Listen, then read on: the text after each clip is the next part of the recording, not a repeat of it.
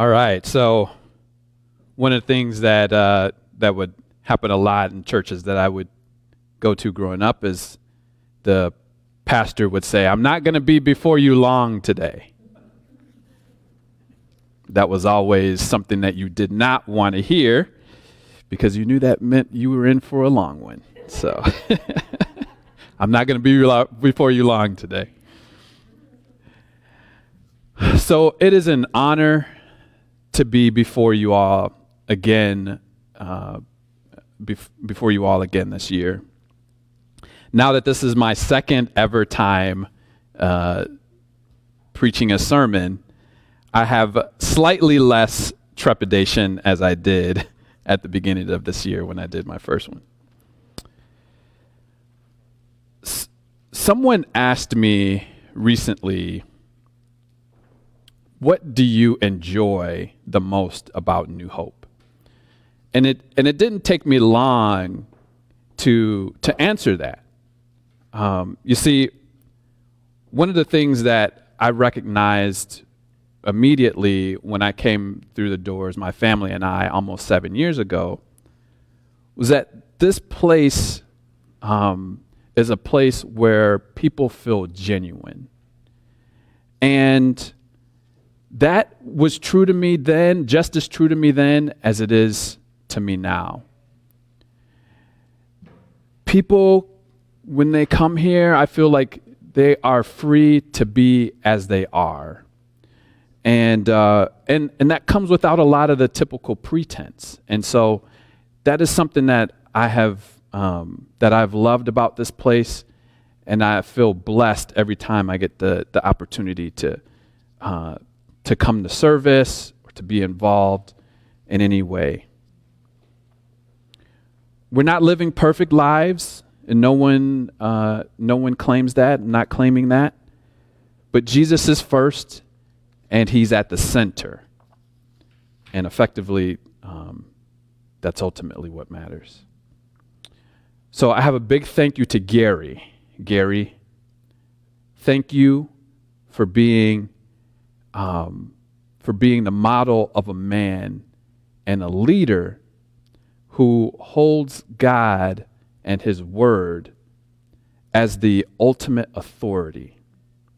Thank you for having led the way in this and being a man who has had the courage to be authentic and vulnerable. And certainly I'm not the only one that thanks you. My family thanks you. And I believe this entire body of believers, you all, thank Gary as well, Pastor Gary. So let's get into some scripture. We're going to start with Isaiah 9 at verse 6. We'll read verse 6 and 7. And this should be familiar as Pastor Gary's been starting here for this series.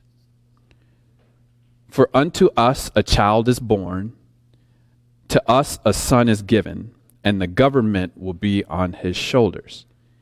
And he will be called Wonderful Counselor, Mighty God, Everlasting Father, Prince of Peace. The greatness of his government and peace, there will be no end. He will reign on David's throne and over his kingdom, establishing and upholding it with justice and righteousness from that time on and forever. The zeal of the Lord Almighty will accomplish this. Excuse me. I'll be calling today's message the peace transactions. And there are two of them that are crucial. So, December 20th, almost to the end of 2020. 2020, y'all. What a year it has been. How are you feeling? Really, take a pause there. Maybe take a deep breath if you need to. But let it sink in. How are you feeling? How are you truly feeling?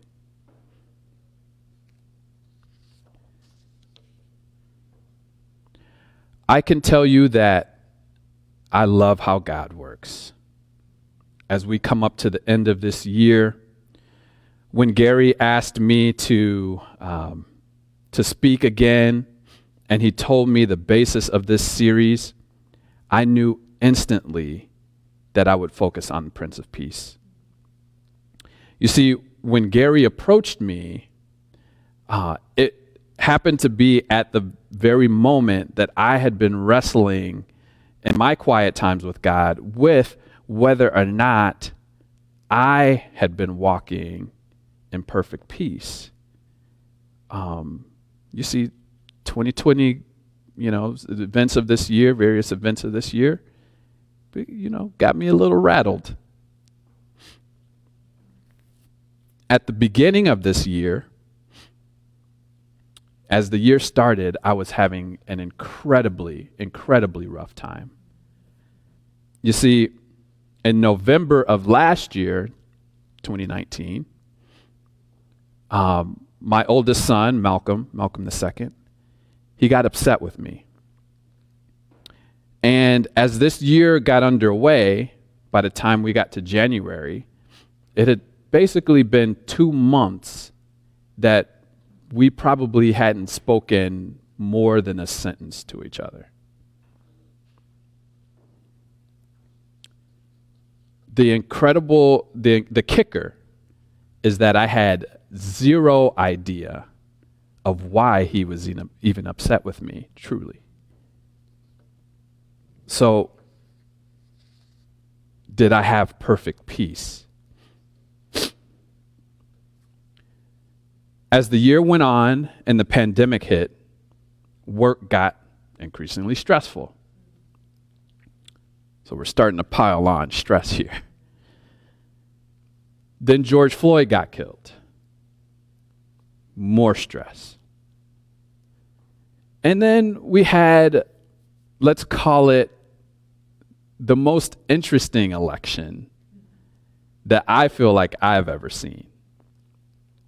And what I did as the election was playing out and everything surrounding it, I watched and I realized that the angst and the worry that many people were feeling, I was kind of starting to feel that too. Let's pile on some more stress. It is no secret by this point that our world was rocked this year in some very significant ways. I have already mentioned a global pandemic that has led to over 1.6 million lives lost across the world, and more than 300,000 in this country alone. But let's pause there for a second. Those are not just numbers. Those are people.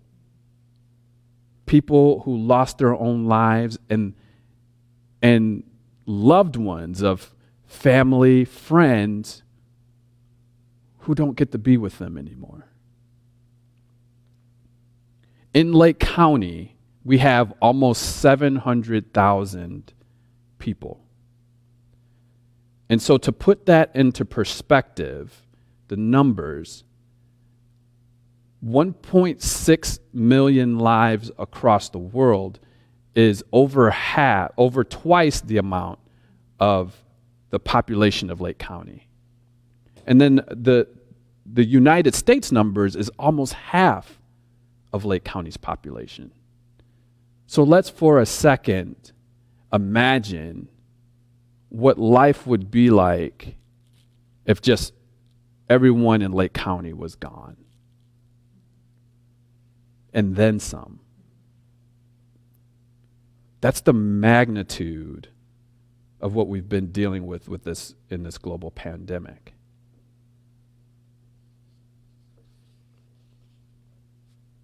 We've had civil unrest on a scale that I have never before seen. I saw protests erupt across the world. We had an election that further divided our country in ways that I'd never seen. And then those are the big things, right, on a kind of worldwide scale. But what about all of the day-to-day things that are happening or that continue to happen because we're still just living life, right? Children struggling at school or struggling with remote school. Adults struggling with working from home for the first time and needing to now balance a lot of more responsibilities that they hadn't before. There's still broken relationships. We've had more jobs lost, businesses closing. We couldn't get toilet paper for a long time. And now we're going to talk about peace?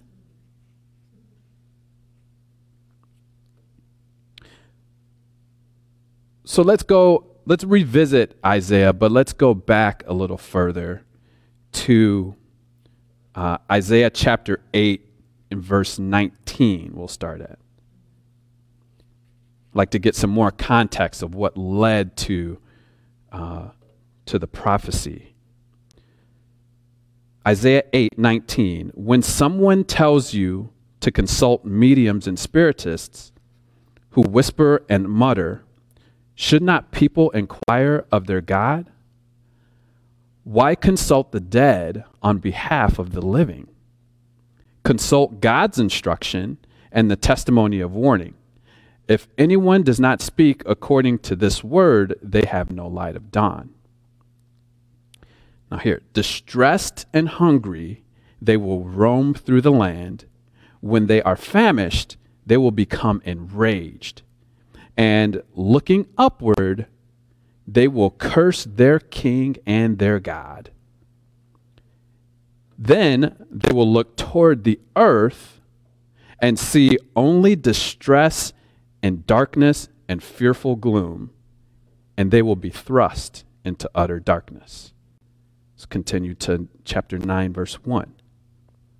Nevertheless, there will be no more gloom for those who were in distress. In the past, he humbled the land of Zebulun and the land of Naphtali, but in the future, he will honor Galilee of the nations by the way of the sea beyond the Jordan. And then after this is where he launches into the prophecy of the coming of Jesus, the Messiah. As I read and meditated this, I couldn't help but feel like Isaiah's description here of how people would respond in hard times feels eerily familiar to what's happening and what's been happening in our country today.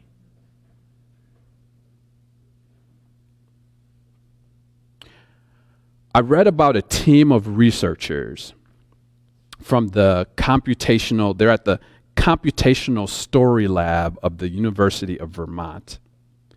And what they did was they devised a way to assess general well-being by looking at word usage on Twitter.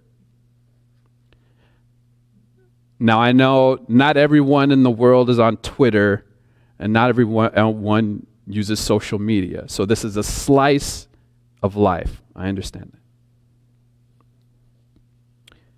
But what's interesting here is it turns out that this tool they created found that the saddest day that they've ever recorded in the 13 years of them utilizing this, that saddest day happened this year.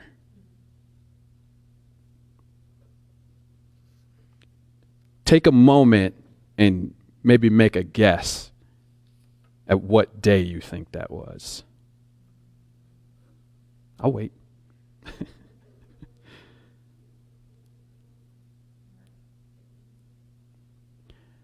That day was May 31st. On May 31st, on Twitter, the most commonly used words in the English language, among them were terrorist, violence, and racist. This was a week after George Floyd got killed.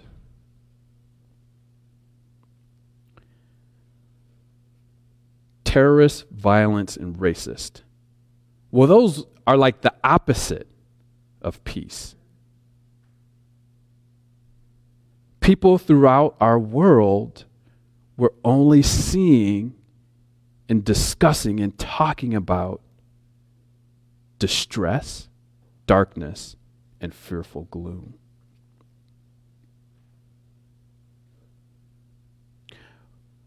But there's one distinction between when Isaiah penned those words thousands of years ago and now.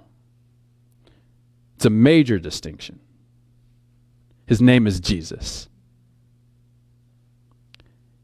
He came to the earth as a baby. He gave up his life as a man. And now he lives, seated at the right hand of the Father in heaven. But before he left this earth, he left us this.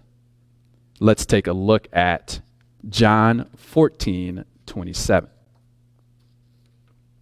John 14:27.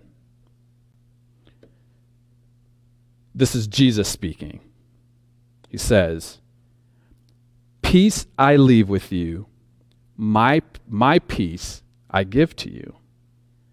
I do not give to you as the world gives. Do not let your hearts be troubled, and do not be afraid." Part of me wants to say, easier said than done, Jesus.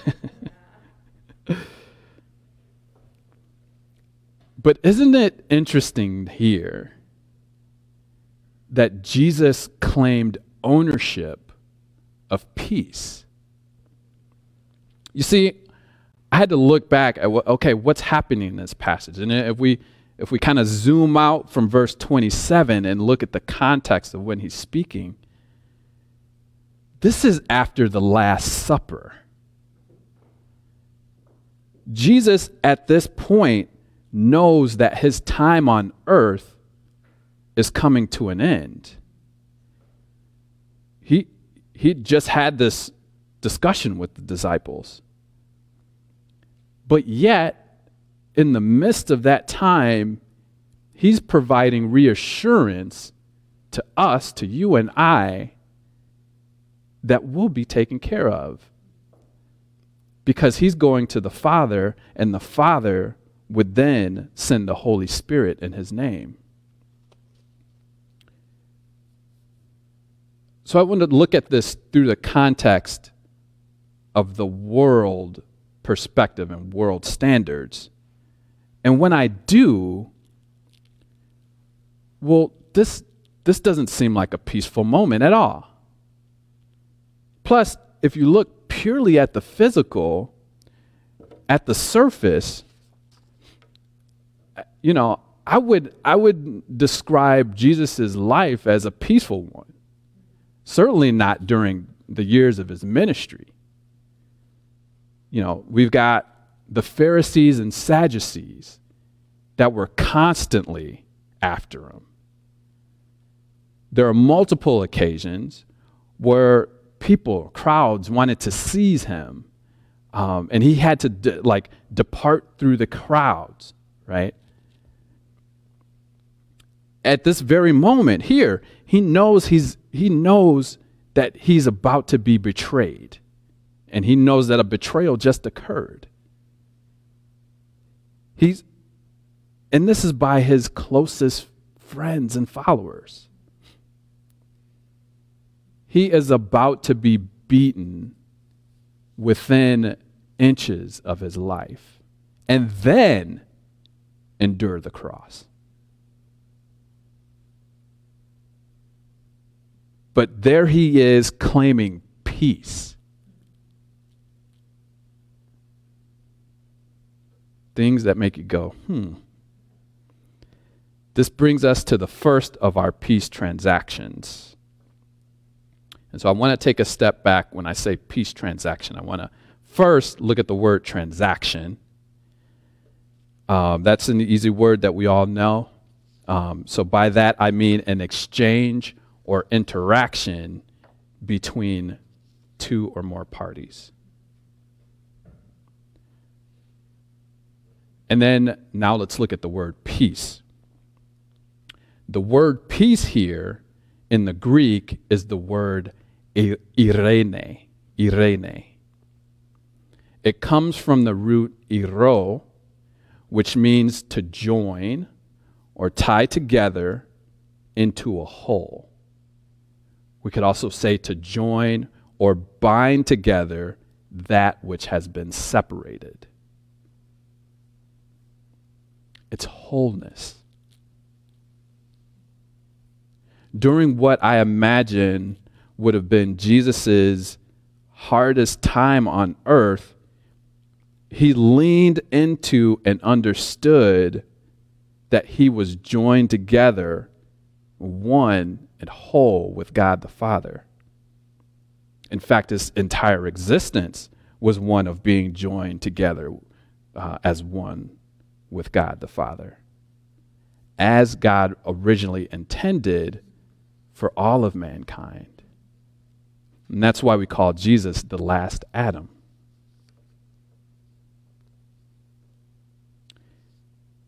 When we add to that, he understood that his role was to create a bridge that would enable all of mankind to experience that same Irene that he experienced. And in fact, we do get to experience it when we call upon him as our Lord and Savior. So to summarize the first peace transaction, it's one that occurs when we are restored to wholeness with God through Jesus Christ. And that happens upon our declaration of faith. So if that's peace transaction number one, you might be wondering, okay, what's peace transaction number two? Glad you asked. Let's take a look at John 14:27 again.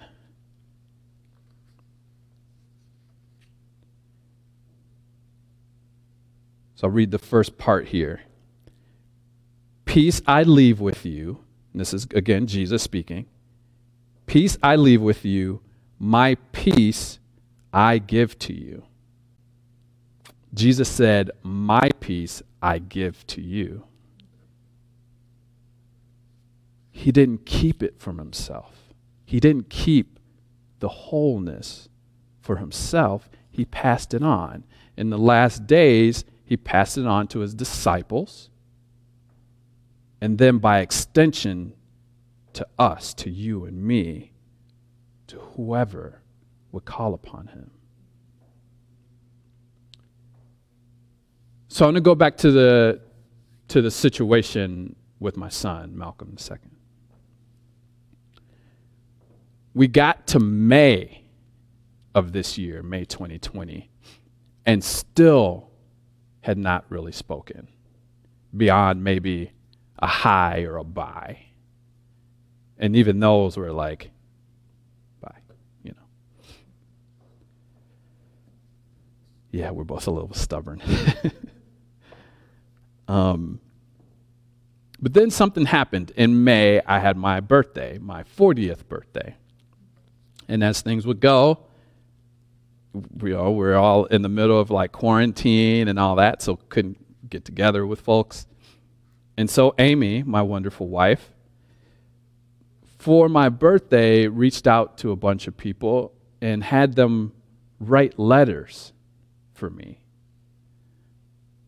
She presented that option to my son, and he wrote a letter. He gave me a letter of apology. Now, let me remind you that I really didn't know why he was upset with me to begin with. So with that comes confusion, frustration,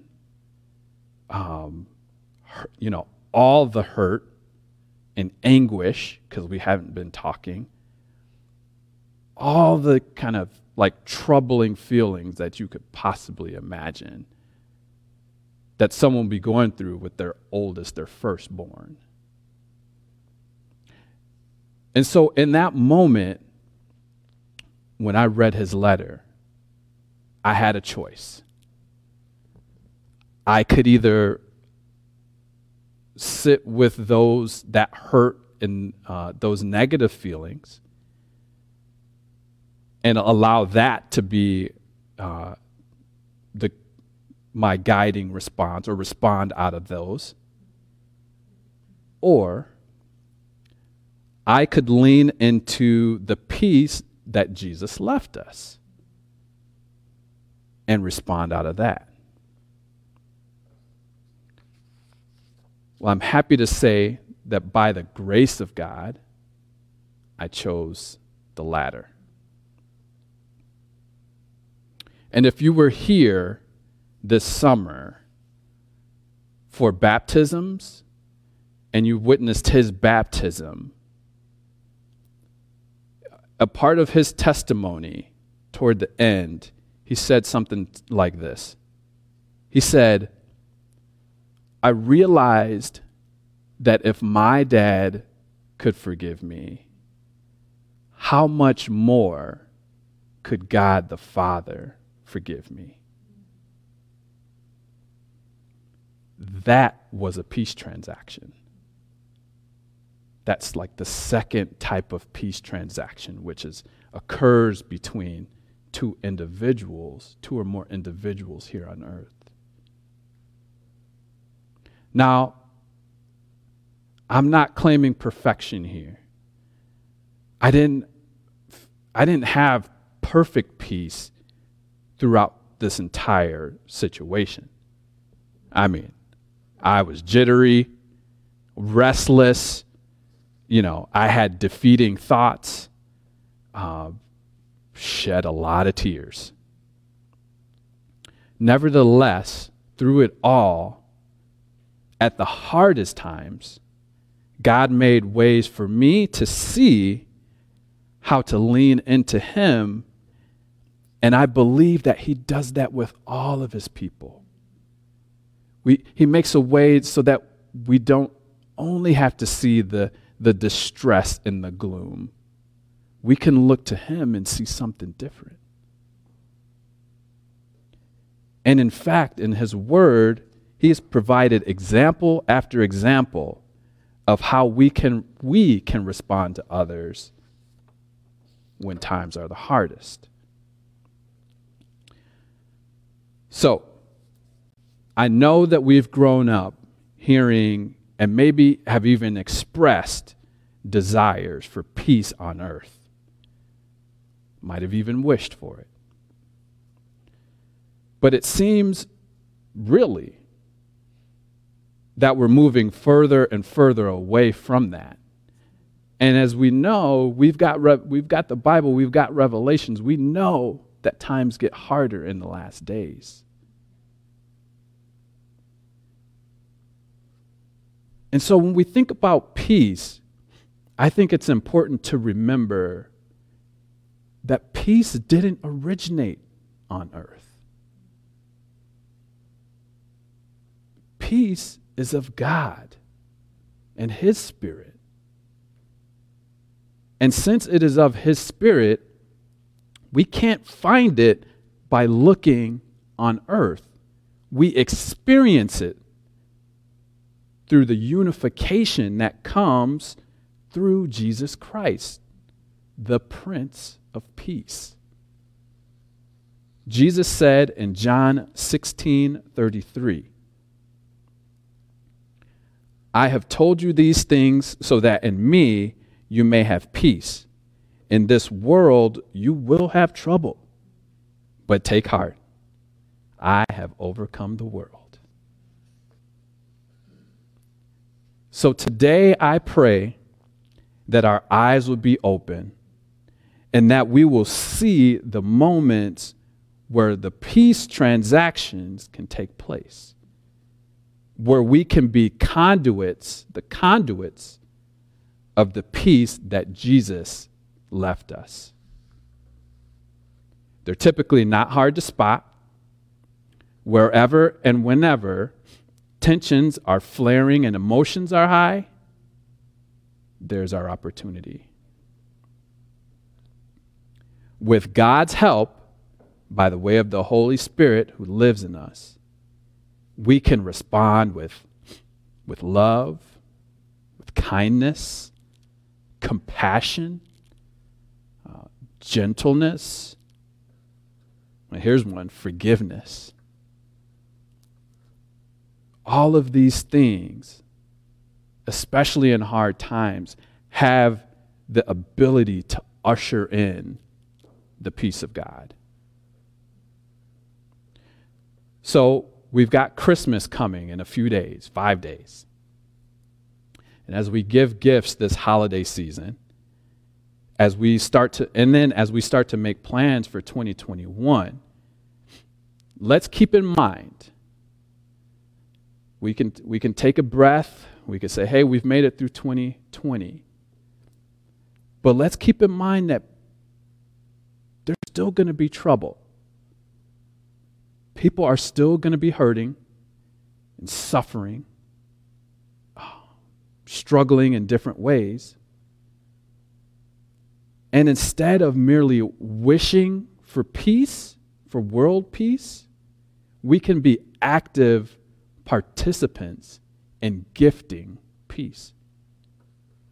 Because of the Prince of Peace, each peace transaction that we participate in will pay dividends that God Himself will back. Let's pray.